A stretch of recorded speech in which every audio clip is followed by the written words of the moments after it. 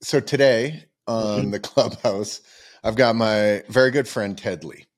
Ted is someone that I met in my stint at Oakley. He was always a level above me, and he's a level above me in many, many different things. But he's moved on, and I've been dying to actually talk to Ted. All transparency, Ted is on my board of advisors for my software company. I trust him for so many different pieces of advice because he's a really smart businessman. So, Ted, welcome Hey, to the Clubhouse. yes. Thanks for Hey, having me. yes, Good yeah, to see you. yes. I've been dying. I thank you. Yes, good to see you. Last time I saw you was with dinner with your beautiful wife Yeah. in Newport, and it was fantastic. That was back about a month ago, and And your I lost beautiful my wife credit too. card. And your Yeah, beautiful my wife. beautiful wife. Yes. You're Thank better you. I lost my credit. Yeah, I lost my credit card that night. So if I find out that you've been putting charges on it, I'm coming after you. now. Um, Pay for my regulator bill. It's all there. yeah, no doubt, no doubt. So I've been dying to talk to you, and I want to really. I'm going to tell you why I want to talk to you. You've been, and we're going to go back into sort of how Ted became Ted. Um, but I'm dying to talk to you because you were always in the business management sales side of things in all the big organizations you worked at. You worked at Oakley, you worked at Quicksilver, Roxy, and whatever else was underneath them at the time. And you were very high up in these organizations as a sales lead. You are now, the Ted Lee I know has always had like a few side hustles in the game. You very purposefully did not go back to another large brand, but you went into your consulting work that you're doing for a bunch of different brands. You started your own fin company. You started consulting for Black Rifle and then saw such great opportunity that you bought some franchises and you're standing up Black Rifle franchises. You're the ultimate in hustler businessman, but you moved from the big corporate world of sales into having to execute a whole bunch of marketing stuff yourself. And I know the answer to this. Marketing's complicated, and I believe you found out it's like physically more logistically cumbersome than I believe you ever thought it would be. So I've been dying to talk to you because there's not many people I can talk to and ask, like, hey, you know, you were in this really high end sales spot and things in marketing would just kind of happen because it's a different department. Now you are actually actively doing that on all sorts of different levels. In your consulting work, sometimes it's very still largish brands, but in your smaller stuff, in your Black Rifle stuff, in your fin company, now you're physically doing these things yourself, and it's a completely different world. So for someone who is an absolute Jedi master in the sales world and business management to now have to learn all the marketing stuff, I find that really interesting. So today is going to be fun for me because I get to ask all sorts of questions. Yeah. Can you run past where you started, young Ted, how you got into Oakley, all that sort of stuff? I don't know really your history that well, other than my first interaction with you when we sort of met each other at Oakley. So fill me in. Yeah, I'll fill you in, and then I'll kind of talk to you, kind of hit your question on kind of my experience with marketing. But I started at Oakley in '98. I was actually going to USC, getting my MBA, and I was going to get my MBA to go make money. So what should I do? So I was looking at corporate finance. I was looking at investment banking, and I was going down that track. And there was one student that was working at Oakley. And she's like, "Hey, we got this amazing role. It's a territory manager position for Asia Pac. You could run the territory, learn the business, travel, stay at hotels for free, eat for free. So kind of the different things that I valued at that time was like get to see the world, kind of on a company budget, and the biggest selling point was that it had a full court basketball court when I interviewed there. So I literally made a big decision. I use this a lot when I talk to, people of choices you make in life, from people who work for me or peers or even my kids is I got lucky and chose a job because of passion, and something that actually sparked like something that I would have fun with. So instead of so I chose between going down the corporate finance order, which I had job offers at probably 40% higher in salary than I was going to make at Oakley. And I took the Oakley job, and I think it was I just got lucky. And I ended up in a great brand that was still growing. I believe the business was about 300 million at that time. They're probably about 1.8 when I left, and just got at the right time. And that's kind of how I started at Oakley in the international department, managing the Asia Pac territory. And then since then, I just kind of figured out how to grow within the business and became international director, VP of international, and then eventually pivoted to run North America when the Oakley business regionalized. And I go, I'd like to learn and do something different. So I pivoted to the US. And most of my time was from 98 to 2009 was spent going internationally, being on planes, traveling. Amazing experience, amazing time. But it was time for me to learn something new and learn a new market, which was the US. And so that's when I pivoted over to the US. And then kind of go into your question where, when did, mostly sales. I actually, when I took the US role, we were creating a subsidiary. And so when you create a subsidiary, you're like, okay, Ted, you've managed subsidiaries for years. You run your own entity. You have a P&L. You're managing a budget. You're held accountable to the bottom line. Where I was able to actually take that experience and go in the U.S., carve out customer service, carve out marketing, carve out a very small finance team, and create a subsidiary within the U.S. So we became our own subsidiary within corporate. So now you could actually measure us against other subsidiaries and have the same process and the same plan, and actually have more control in your destiny, and included marketing. Where marketing sat in this big global budget. They managed it. They did the stuff for the U.S. There was a team on the global team that did stuff for the U.S. So we took those dedicated U.S. people and brought them over to manage the U.S. part of the business, which actually was the segue to one of your good friends, Pierre Martin, who actually was the head of marketing. I think moved down from Canada to head up that marketing division for the U.S. specifically. And I think that was probably a interesting moment in time as far as my career is like, hey, you got this time to reset. Like, what would you do differently? And the funniest thing I did, not funniest thing, is something is like, I got to figure out how to get sales and marketing to work together. And it sounds super easy to say, hey, let's just build plans together and create alignment. No. So, at the time we were actually redesigning the office spaces and cubes. And I go, and we know Pierre, right? And I said, okay, I'm going to put my head of sales and my head of marketing next to each other. They're going to share a wall. They're going to see each other every morning. They're going to have to talk to figure out what is marketing doing to help sales. And I think Pierre would say that was probably a great experience for himself to say, hey, I learned a lot about sales, and I think after that time at Oakley, Pierre would say, I know how to run a business. I know how to run a subsidiary. I know what sales goes through. When a marketing person talks sales speak, there's magic that automatically happens, right? And I think automatically.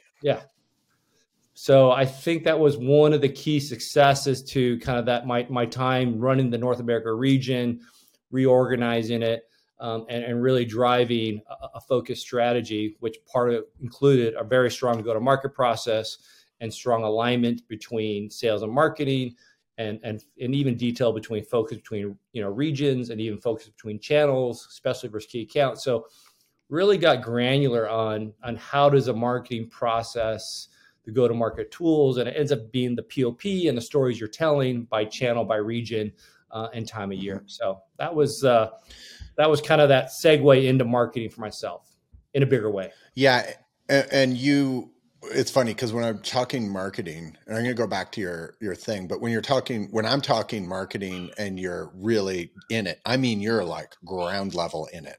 For your Fin company, which I want to talk about, you're literally designing displays, and you're picking brand colors, and you're at photo shoots, and you are setting up the displays, and where am I going to store the displays, and like, how do we actively have to do these things? And in a lot of instances, these things are not they're transparent at the higher levels. These things just happen.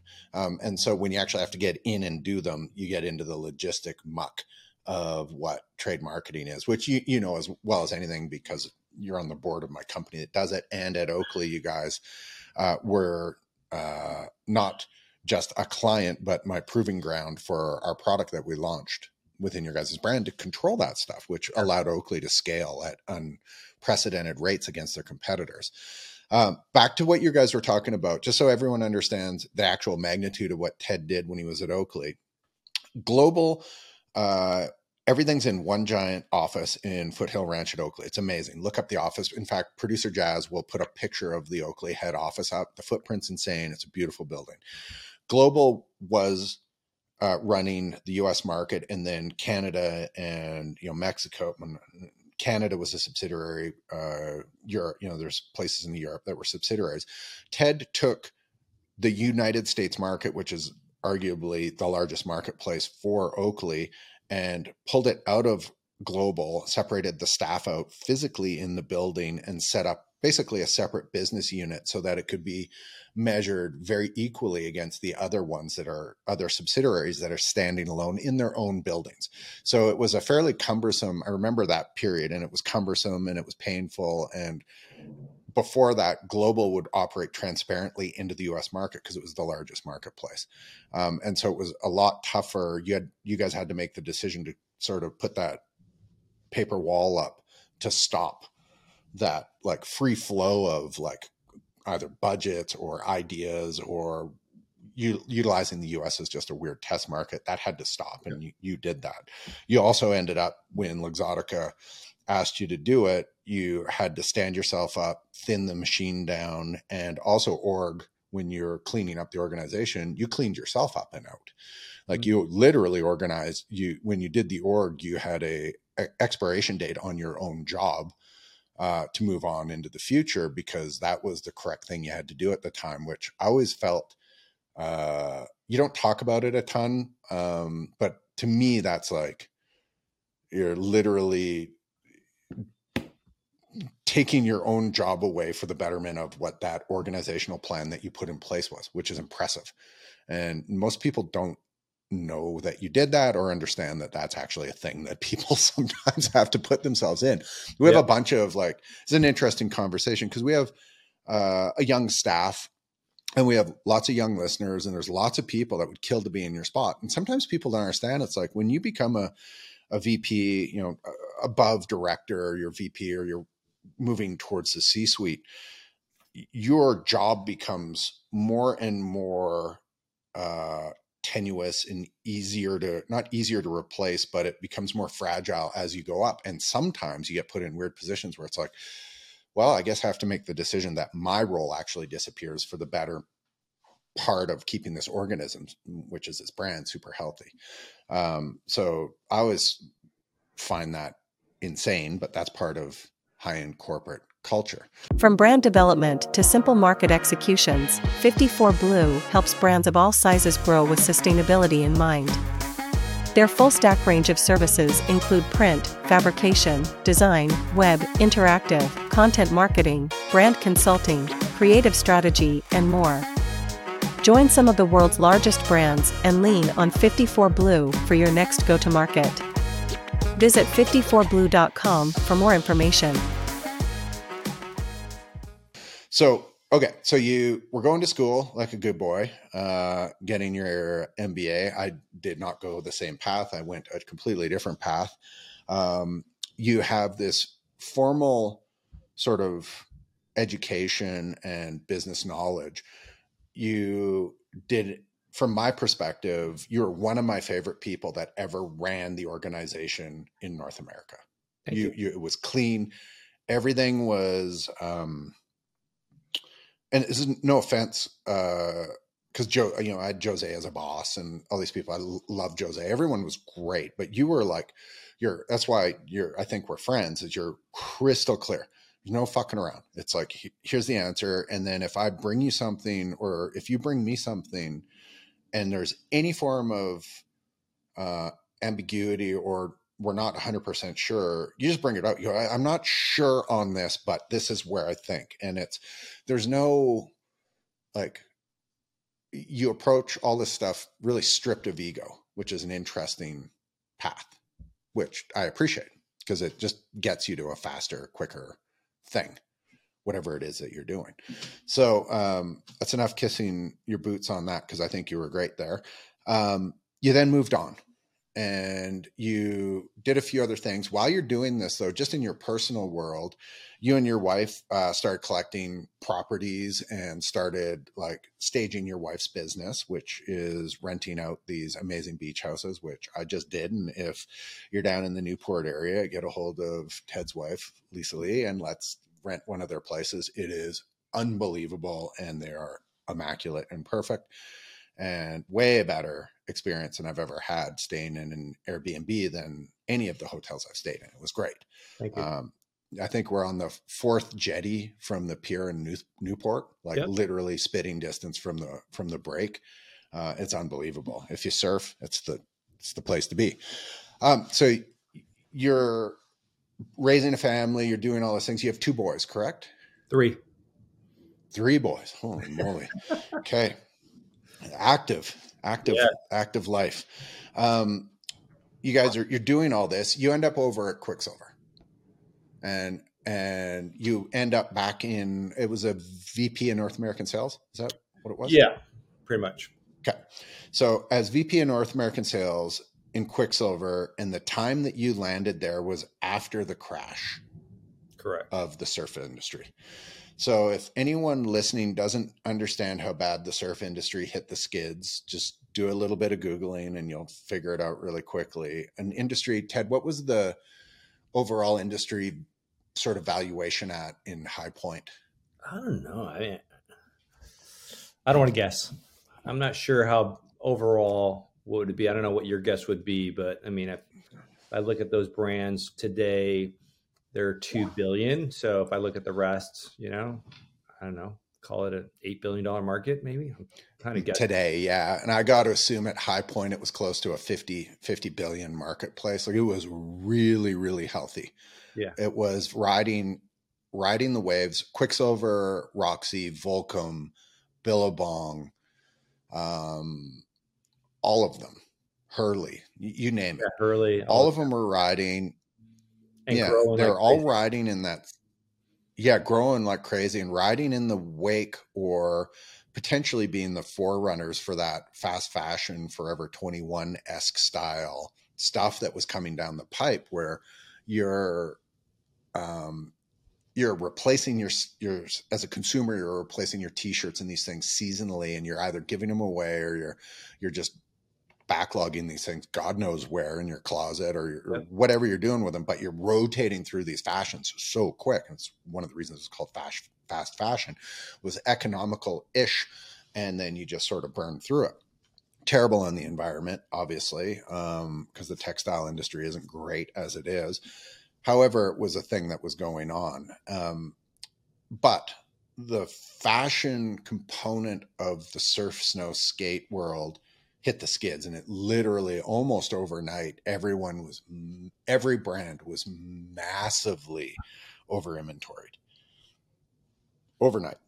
Yep. There's, like I remember rumors of a couple of the brands hiding inventory in the port and in containers, just like they have so much of this stuff. They're just like, and they just had backlogs of this stuff. So you would have come into this still amazing brand, and brands, as you and I know really well, don't go anywhere. Brands will live forever. Like our mutual friend, Nick Woodhouse, who I don't know if it's actually a done deal, but I know that they're back and forth on buying different brands all the time. They go in and they buy semi-distressed brands, whether it's economical issues or the brands have just fallen out of favor. They come in and they blow air into these, buy them, blow air back into them and stand them back up. Brands rarely disappear. I can only think of a few over the years that have actually like completely gone. Logos never get used again. Quick and Roxy obviously will be around most likely forever. It most likely will never go away. It'll be varying sizes depending on what fashion everything dictates. So you landed there in a broken, you landed in a broken ship to try pull sales back out. What were your challenges when you landed? What was the year, and what did you have to do right away? So just to give you some context of what kind of how broken the ship was, I had, you can backtrack it to when Quicksilver bought Rossignol, and that I think when they bought that company, I think they had 2 bad winters in a row, especially in Europe, which a lot of the business was coming from, and it just put them in a really bad situation from that point. And when I joined in 15, they were just servicing the debt still. The brands were gone. They sold off for whatever on the dollar. So that was going on. And then going back to the boom, when the boom was happening, everyone went aggressive with retail. So Quicksilver had stores in Times Square, right? High rent, but when it was working, it was working. And even it was still the bubble of these big contracts with athletes. So I kind of went into a place where it's like, hey, we got to really restructure the sucker, right? If we want this brand to live, we want to see another day. We want to protect the staff, protect the brand, protect our retailers. We got to get pretty aggressive. So it was like, Greg Healy hired me, and we were looking at every single opportunity to get right size the ship, get it back to break even, and get it back to profitable. And so, looking at closing stores, what stores do you close? What's the cost? Athlete contracts, restructuring sales, looking at sales operations, looking at efficiency around sales operations, looking at chargebacks and some of the costs that we were incurring. So looking at everywhere to kind of bring cash back into the P&L, so you can actually start to grow the business. So I joined them in the middle of 2015. So left Oakley after a long stint, and went to Quicksilver, which was Quicksilver Roxy in DC. Because love of the brand, like to your point, I grew up with the brand. When I was in junior high, it's like, listen, these brands aren't going anywhere. And if I looked at the brands, they weren't bastardized in the marketplace. It just was like Quicksilver. It's there. It's got shelf space and all the right retailers. It just wasn't a lot of energy behind it, but there wasn't really a ton of good energy or bad energy. Right. So it was just like, it's a good brand. It's solid. So I was excited to kind of join the team, and trying to figure out how to turn it around. And then if I fast forward a little bit, aggressively trying to cut costs, get to a good place, hire some key people. And then I think it was at the end of 2015, which was a little sooner than I thought would happen. We filed for bankruptcy. And then we've really quickly, with a partner called Oak Tree, with some dip financing and some help, and them actually helping us get through it and being the future owner. I think it happened in call it 5 months. So that happened pretty quickly. It's fast. It was pretty fast, and we were, but I think a lot of that, and so a lot of the work that we were doing prior continued through, Oak Tree's ownership, getting the business in the right place, getting it back to profitability, and also growing sales, right? And the way what I liked about it is growing sales again, building trust with your retail partners, and really building the culture back, right? So I think if you look at it prior to me joining and Greg Healy and Pierre, the CEO, they've only been in place for 2-3 months. So they got rid of the old regime, which was a bunch of outsiders from Nike and Disney and and really didn't do justice to the brand. I'm trying to be somewhat politically correct because it doesn't really matter. But the old school took it back. And when you have old school, you have like surfers, you have authentic, but also want to run the business, and run the business profitably, right? So it's not the free for all spending, but it was like, okay, let's protect the brands. We love what we do, but let's get it to a good place as far as business. So there's some profit in the business, so we can actually reinvest and start to grow and start to innovate, which actually brought excitement to these brands in the first place. So that was my time. It was pretty gnarly. wasn't a lot of fun for me and others and people who work with me for the first 6 months because we had to make some really tough decisions pretty fast. But we came out of it, and we started growing sales. And it was at 16 we had a good year. 17 we hit our budget, which was probably the first time ever. And Wow. we're kind of on our way, and things are starting to look And good. then Oak Tree, at one point, there was like this sort of amalgamation of surf brands going on. I believe it was Oak Tree turned around and bought Billabong, or took over the debt of Billabong. So Oak Tree was already an investor in Billabong prior to Quicksilver. So Sure. they started to understand the space. They saw the opportunity. And so when they did the Quicksilver deal, they stepped down from the board of Billabong, but still had ownership of it. And then they did the Quicksilver thing. So that kind of fast forward to, call it, was it 2018? Then Quicksilver end up acquiring the Billabong brands. Yeah, that happened in 18.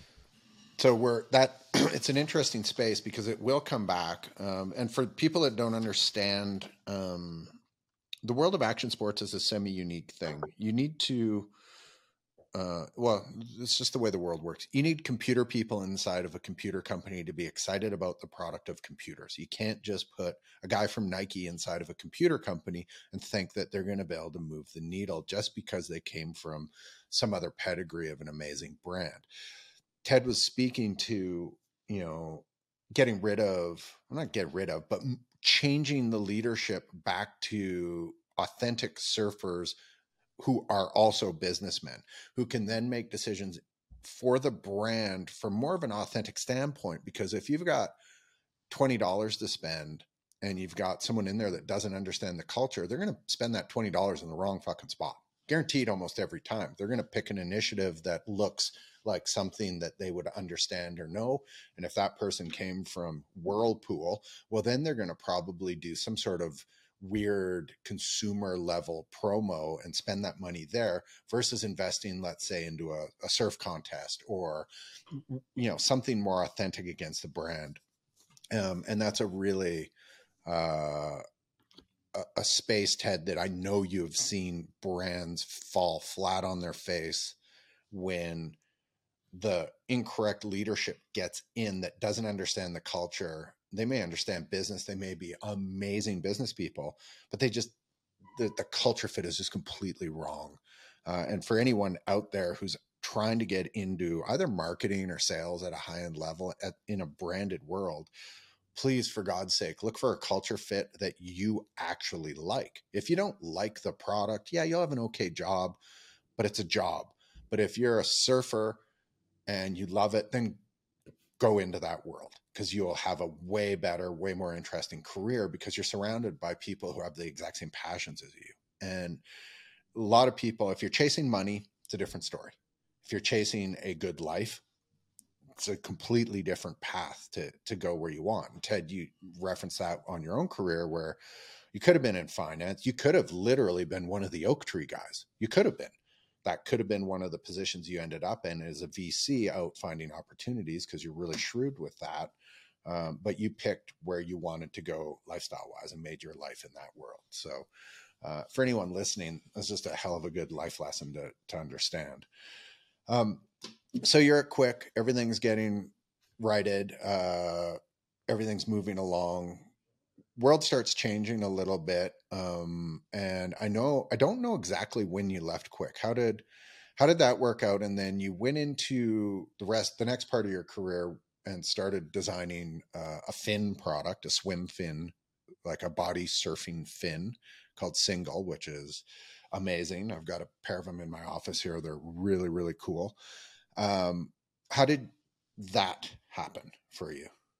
Yeah, well, let me. So I left Quick at the end of 2019, and actually, I was advising a CEO of a company called Latote, which is a women's-based subscription apparel business. So I was like, "Hey, talk about transformation, change management."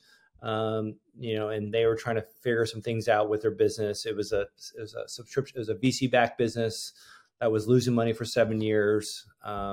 And so they needed to do something pretty drastic to survive. And so they ended up acquiring Lord and Taylor Right. for some deal, which was another distressed business that Hudson Bay was trying to get rid of and probably go a little more premium with their distribution of department stores. So there was kind of I don't know, it was kind of like 2 third place teams getting together to see if we could make something a little bit better. And it's just, and it ended up working out where, the things at Quick were kind of ending up, and I just, I found an opportunity to kind of go run this new organization. It was a lot of risk. It wasn't an easy job, cutting a bunch of costs again. I think it was like 200 million we had to cut out of the business. But it was pretty gnarly. And then that ended pretty quickly. So in the meantime, I was also approached on singles, which I'll segue to that. But, COVID hit. So I started, let's say, this new job in January of 2020. I mean, we all know when COVID hit. So this thing kind of ended, right? Pretty quickly, right? Because it was 2 third place teams, not a lot of cash, a lot of inventory, a lot of overhead. And it just wasn't meant to be, based on kind of the what happened to the world and shutting down all the department stores and furloughing all the staff. So that my only and shortest tenure so far as a CEO was 4 months or something like that. Right. And so that allowed me to and then I dug in deep on Single, which was a fin company. And I realized, taking some of my Oakley experience, like, hey, don't just go make another widget just to have another widget that might just be a different color. But if you can find an opportunity to say, hey, I think I can make a product better than anything else out there today. Right. All right. Okay. And so, I've got these 2 great partners that have full back-end manufacturing material expertise. And we're able to build an innovative fin, right? A fin that a fin that does not exist in the marketplace today, a fin that's built on a footwear last, a fin that has silicone, which is less abrasive to the skin, but doesn't float. We were able to make it float, right? So a lot of things in the product was exciting. So like a lot of my time was spent on building the product and making sure it was innovative. There was a story to tell behind it, and create a market, right? And it's interesting. People say, well, why fins? Oh, well, I think we saw an opportunity to make a better fin. Not a huge market as far as body surfing, but I thought it was just going to be fun to build it and then find ways to grow from there, right? I think we're going to start segueing into the swim market, which is a bigger market. So now you have body surfing and swim. We're actually testing the product with swimmers right now and getting pretty good feedback. So, Awesome. so it's just kind of like, and kind of going to singles, like sometimes your first intention kind of morphs into different things. I mean, kind of going back to the Oakley days, when they're, how do they end up in sunglasses, from goggles, right? From grips to sunglasses. And so anyways, a lot of things kind of evolve as you get in the space, and you just have to be, open-minded to kind of see those opportunities and kind of lean in and kind of getting it back to marketing is you want to have a story that's authentic again, and learn my days at Oakley of having innovative product. It's the easiest story to tell, right? If you can just, hands down, Oakley had the best products. They've tested against competitors and would outshine them in everything. So, this sales wasn't hard when you have something that amazing. So that was the same mentality that I had going into single. And, here we are. We've got the product, and we had our first summer last year. We're going into our second summer this year and expecting great things. Yeah, the product looks amazing. It's available in retail in Southern California in a few different locations, and I'm sure you guys are expanding that. So everyone keep their eyes out for that. What's the web URL for that? Thesingleco.com. Thesingleco.com. Jazz will put that up on the screen for everyone. Everyone should go take a look at it. It's a really cool fin. Fact that it's got a proprietary silicone that floats with all sorts of really cool applications for that is amazing. Yep. So you're kind of running around, you're doing a bunch of consulting. doing a few things now. So you are out doing what you do best, which is helping companies innovate in the operational and then sales and then tagging everything else in. You're involved with a suit company called Alton Lane, where you're doing some consulting for them. It's a direct consumer suit company, but they are ever growing into brick and mortar. So I know that you guys are standing up some Dillard's locations and that sort of stuff with this. And it's a completely unique business model. Do you want to just, while we're on this topic, just give Alton Lane a little shout out and on sort of what you guys are doing there? Yeah, just give you the quick intro to Alton Lane. Started in 2009, and really started with a showroom-based custom bespoke suit business. You go in there, you get measured, you spend an hour in there, you have a cocktail, you got ESPN on the TV, you're getting measured, you're getting your custom suit, you're walking out of there with a beautiful, measured up suit. I guess it took about 6 to 8 weeks to get delivered. When you would go into these showrooms with that great experience. And for them, COVID hit, and they're like, shoot, what are we going to do? We can't have people come in the showroom. So they pivoted to this platform.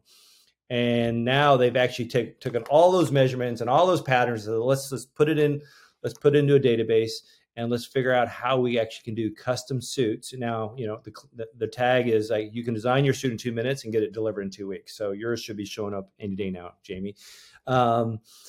It's pretty amazing experience, and the experience with Dillard's is they're selling, like some of these places are selling 5 to 10 suits a day. People are going, what is this? And it's actually bringing the custom suit program to the mainstream consumer, where it used to be that 5%er that would get that custom suit. You might have it done locally. You might have a contact in Hong Kong, but now it's like, hey, we can do it in a Dillard's, which is a pretty mainstream department store. Get measured up, pick your lining, pick your monogram, get your measurements dialed in, because everyone's tops and bottoms are different, and dial it in at the same cost you would buy a suit off the rack. So why would you ever buy a suit off the rack? So, I think the goal with Dillard's is at some point, they don't expect, let's cut half the inventory and just do all this custom stuff, especially we can deliver in a timely manner. Right. And especially, and part of our sales pitch is like, listen, why would you carry all this inventory? You can do in this little, in this little 3x6 space, we can do this type of volume with no inventory risk, no end of line inventory, and create that great customer experience. So I think that the challenge is just time. It's just, creating awareness, and letting it grow. Let it grow, right? So part of our strategy now is to kind of, how do we tap into the colleges, and how do we get people who are like, let us be your first suit, right? Because once you get us as your first suit, why would you go to I'm not going to name any doors, buy anything off the rack that you're like, oh, I got to get it fitted. It doesn't fit right. I got to bring this in. I got to shorten the legs, versus getting it perfect off the Alton Lane platform. So pretty exciting opportunity for those guys. Yeah, it's a really cool product. I am excited to get my suit. I ordered it. I've got 4 weddings this summer that I have to go to. Nice. Got to be dressed up. So I needed a new suit for the summer. So there's my new suit. So at least I'm not wearing the same thing at every wedding. Does your brand need some help in the trade marketing department? Manage your sales tools with Regulator's easy-to-use features. Whether it's fixtures or displays, POP, custom art, or promo products, you can submit single or bulk orders for all your locations within minutes, using a simple, streamlined process. Deliver content, manage your budget, and view the market, all from the palm of your hand. Move up to 10 times faster than your competitors and capture all the opportunities that put your brand on top.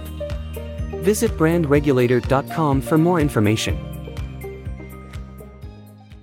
If anyone doesn't know, Black Rifle Coffee Company is a US-based, veteran-owned and run coffee company. And if you go into any of their standalone like neighborhood stores, which there's, a bunch in and around sort of, let's say, Texas, Arizona, feel like, I think that's primarily, Ted, where locations are sort of stood up right now. Is that yeah. right? A lot in Texas, Arizona, Florida is a big market for them, in Tennessee.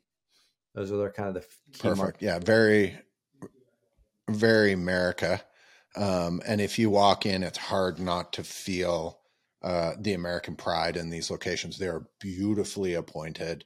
They are for the troops, by the troops, for America. And the coffee is extraordinarily good. All the coffee is like custom roasted in Salt Lake. Is that right? Some is done in Salt Lake, but most of it's done in Clarksville, Tennessee. Very cool.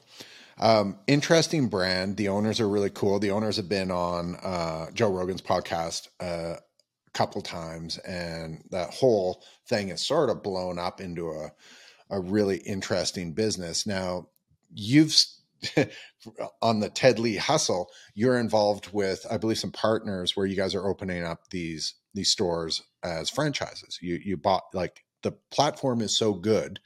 And you bought into this company at a level where you're like, yeah, I was there looking at it and it was good. And so now we're in. How many of these locations are you standing up? How difficult are they to do? I'm assuming it's an amazing franchise to own. Like, how does that feel? Like, that's a completely different thing for you.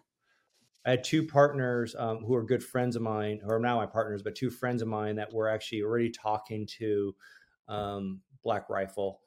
And Gotcha. when my thing ended with La Tote, they're like, "Hey, Ted, we'd love to have you join our partnership and help us open stores." And I think they're in a little bit of a standstill because of COVID. They slowed down their kind of securing locations, and so I was able to join with them and find our first two locations in Oklahoma. One's in Moore, Oklahoma, and the second one's in Quail Springs. And the third one, which will open at the end of May, will be in Fort Worth, Texas. So Very it's, cool. and people ask me, "Hey, so what's it like?" And I go, "It's, to me, it was all about the experience and learning something totally new, like coffee. Learning how to work the espresso machine, hiring the right staff, understanding what's important to drive consumer engagement, setting up a store, buying equipment, buying cups, the drive-through signs, the pricing, who's our competitors. It's I would say that it's been a very rewarding experience to learn. And I think there, obviously there's challenges because we were store, I think 3 and 8 right now, our first two. So early in the franchise process. So it's still Very like cool. growing pains, kind of getting through it. But the brand resonates really well. It's supporting veterans and first responders. We donate to local fire, police, schools, nursing. It's kind of fun to have a mission behind your brand and not just we're a brand selling coffee. No, we are actually, there's purpose. We have customers coming in and go, "Oh God, my son was overseas and a pallet of Black Rifle landed. It was the best experience you've ever had." Right. So I think it's about that emotional connection with a brand, and every brand has to find their unique way to do it. And I think Black Rifle is doing great things. I think just today's Friday, on Wednesday, in our 2 stores, we just had this amazing veteran Vietnam gathering. We had public speakers, we had pins and certificates from the White House. We handed it out. We were on the news, and it was really about giving back, right? And I'll send you a little clip, but it was pretty cool. And I think when you do things, and if you think about marketing, you do things from the right place, it pays it back in spades. It's like, sometimes it's kind of hard to do. It's like, "Hey, I give you this, I want that," versus no, we're building this brand, we're building this loyalty. And then it ends up paying back in spades on the brand. If that makes sense. Yeah, 1,000,000%. I podcast that just recorded a couple days ago was with Brian Takumi, who you would know Brian. Brian is at this point basically the beating heart at Oakley. He's the last standing old school dude who actually understands the vision of all this stuff, and he's amazing. And it's 100% about the emotional connection. That's what it is. There's obviously in every world, doesn't matter if it's me and my wife, you and your wife, me and you, me and my staff. There is always, doesn't matter what it is, there's a transactional experience with every interaction you have as a human. It's just the way we're wired. And in my relationship with my wife, it's I care for you, you care for me. I hold you up, you anchor me. These are the things. It's not an economic transaction, but there is undoubtedly a transaction. And brands that don't look at the emotional component of the transaction and only look at things as a commodity-based transaction really, really struggle. That's what Red Bull wins, because of their emotional connection with their community through all of the crazy events, whether it's just pure entertainment and that's the connection they're getting. The product is the product. It's fine. And, but no one chugs a Red Bull, or very few, and go, it's perfect and refreshing on a summer day. Like, it's just not. You know what I mean? And so you're buying into that culture, and the feeling, that transactional experience that you're getting back from the brand is what you're actually buying. That's the key to the whole thing. And I love that. So yeah, Black Rifle, I think, is amazing. And thank you for setting me straight on your guys's relationship. So I want to make sure I have everything correct. So I think that's awesome. And I think that company is actually amazing. Like, I love it. I've looked into them a bunch of times. I think they're really neat. So you're doing tons of stuff, and thank you again. You're on my board of advisors, and I really, really value your opinions. When you tell me, and I would assume everyone listening right now understands why you're someone that I would trust. You are a really smart guy, and you tell it exactly how it is, and you're not afraid to bite the bullet when hard things come. Back to sort of some of the younger people, or people who are dying to get into the position that they want to get into in life. And let's say that it's someone who wants to be a guy who works at Quicksilver or at Oakley or work for Black Rifle, or these things. It seems strange that someone can do all those things, but you didn't just get there. You've got this crazy hard work ethic and all these other things. We're not here for the high rollers, snooty wine critics, or long-haul collectors, but we do think it's about time wine cellars turned into swoon-worthy works of art. Our experienced designers will bring your dream wine cellar to life, fitting any sized space and aesthetic requirements in your home. Our craftsmen carefully hand-build your cellar to give you a wine storage space that really feels like you. Visit themoderncellar.com for more information. What's your, like, if you're to give advice, which I'm sure you do because you're a parent, and to your boys or to friends, what's the key to success to get where you want to go when you're in your 20s? Yes, I'm just having these conversations with my two boys. I have a freshman and sophomore in college, and they were kind of like, hey, we'll figure this out my own, Dad. I want to figure out my internships, right? So what am I going to do? What am I going to do in life? So, and this probably applies to your audience that's like, trying to figure it out. Like, I go, you guys don't know, right? I didn't know, and it's okay. Like, to me, it's all about figuring out, get experiences out there.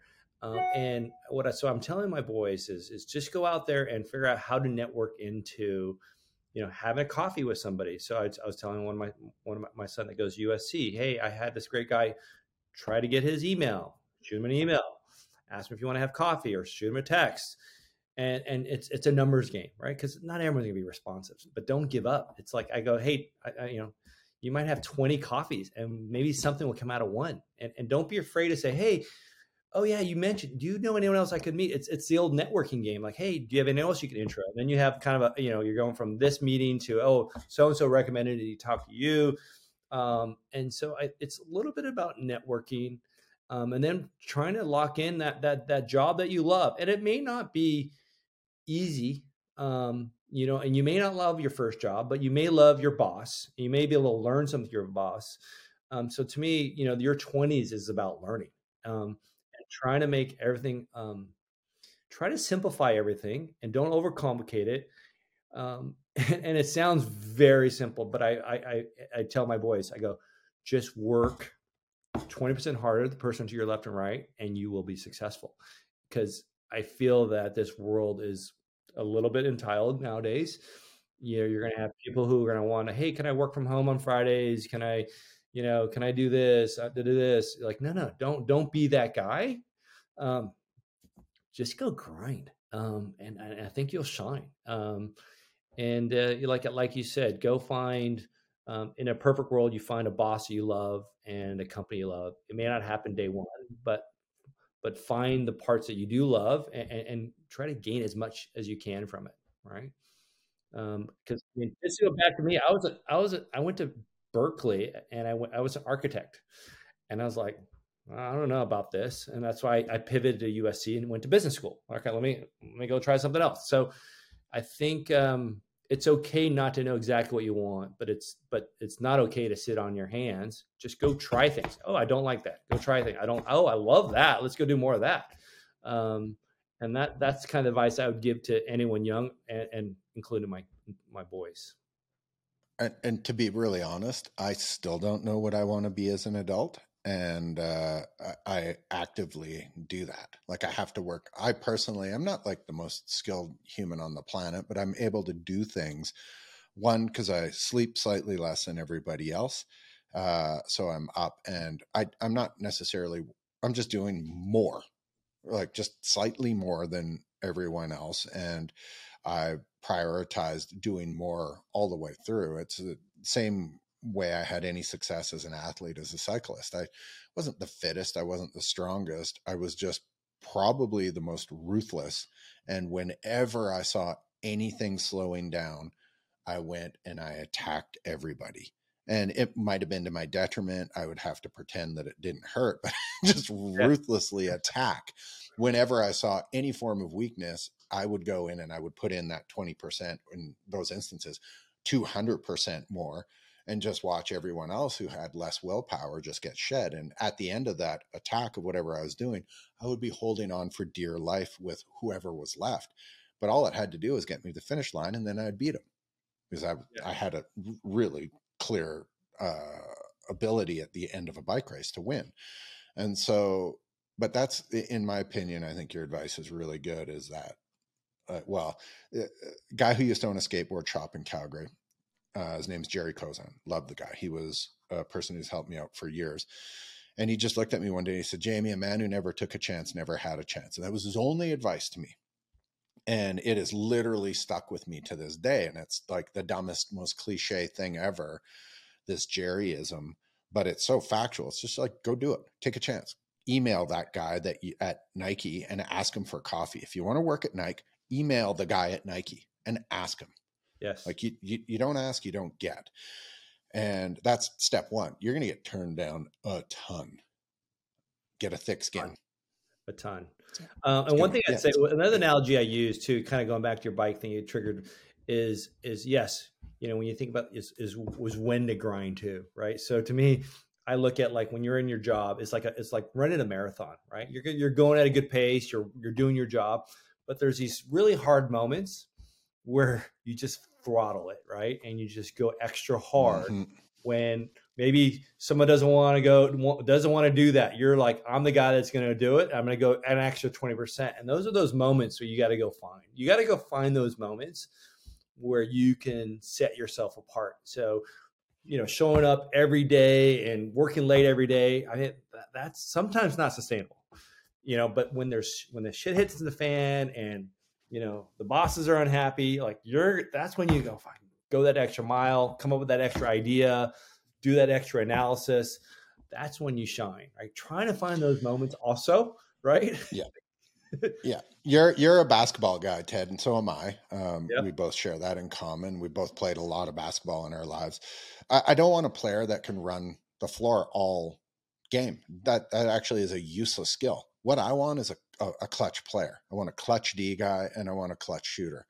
You need to be clutch. It's like, you need to be so effective when you need to be effective and not afraid to take that shot. That's it.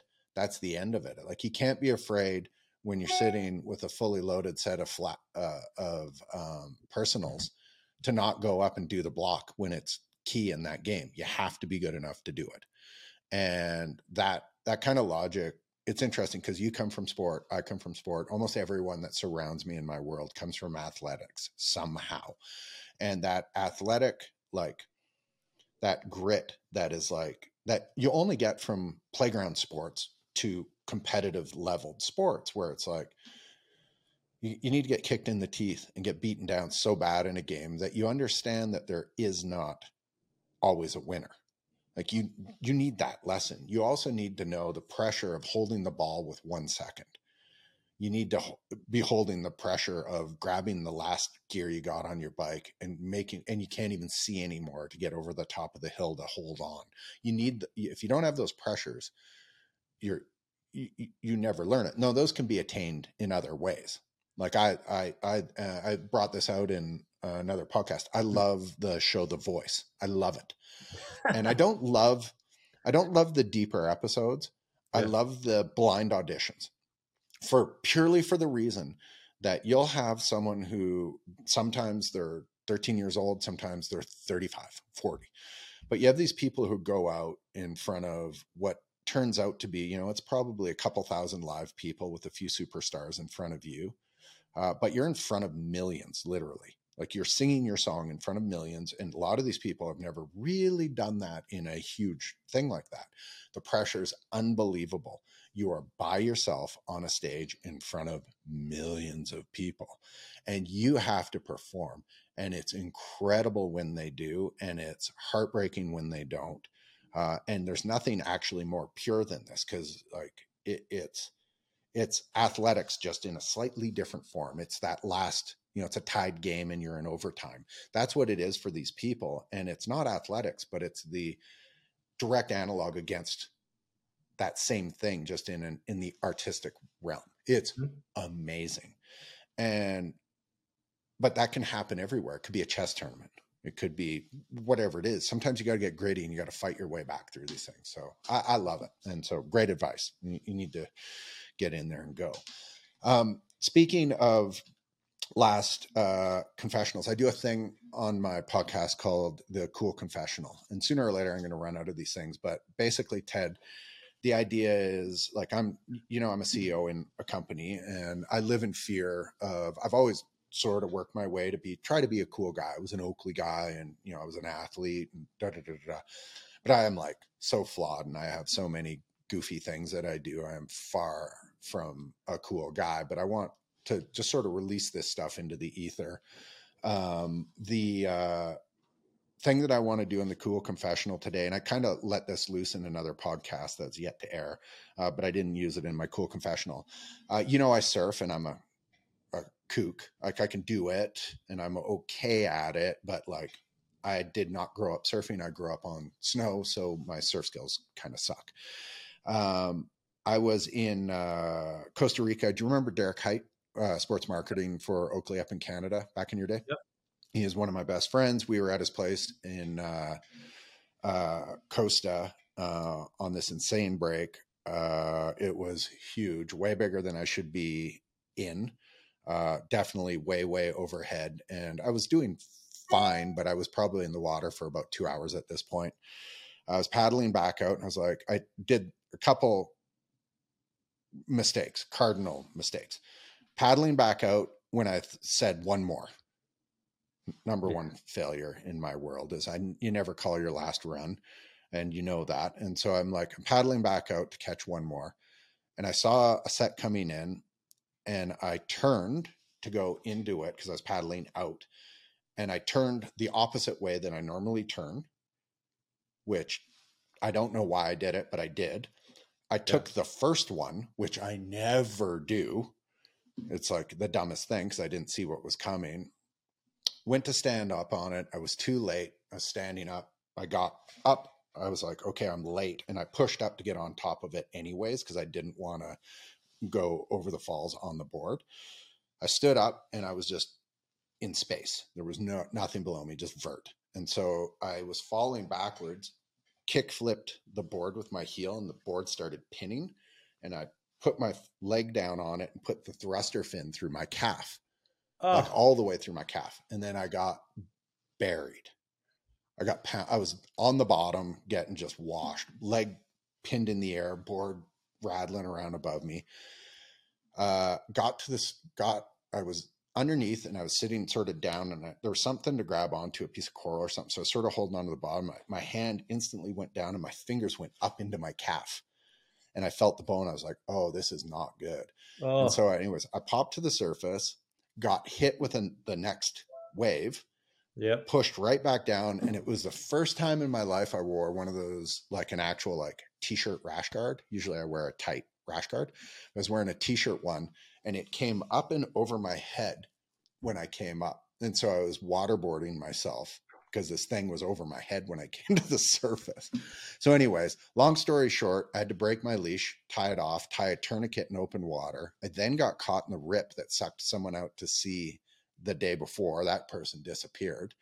There was great whites spotted the day before. And so I was panicking. I got myself to shore after about half an hour of paddling. I got out of the rip and in. Derek came, all well and good. My leg got sewed up, and on we went. I went out to Derek's wedding 8 months later in Tofino, and if you've ever surfed in Tofino, the waves are tiny, like they're just curbs, and you longboard, and you're in full wetsuits and hoods. It's freezing, and I was paddling out, just did it wrong in the whitewash. Board came up, hit me on the head. I had an instant panic attack and had to go sit on the beach. And I was like freaked out. And I have not gone in the water since, not on a surfboard. I was so scared. Derek came up to me on the beach and he's like, "Are you okay? You are white as a ghost." And I'm like, yeah, I'm good. I'm good. And he's like, "You're not good." I'm like, "Nope. No, I'm not good." So anyways, my confession today is it's been a long time since I've been in the surf. I absolutely love it. I have to get back into it. I might take you up and go into one of the amazing surf parks that exist in the US where it's a little more controllable, and then get my feet wet again on open water surf slowly, because I scared the shit out of myself.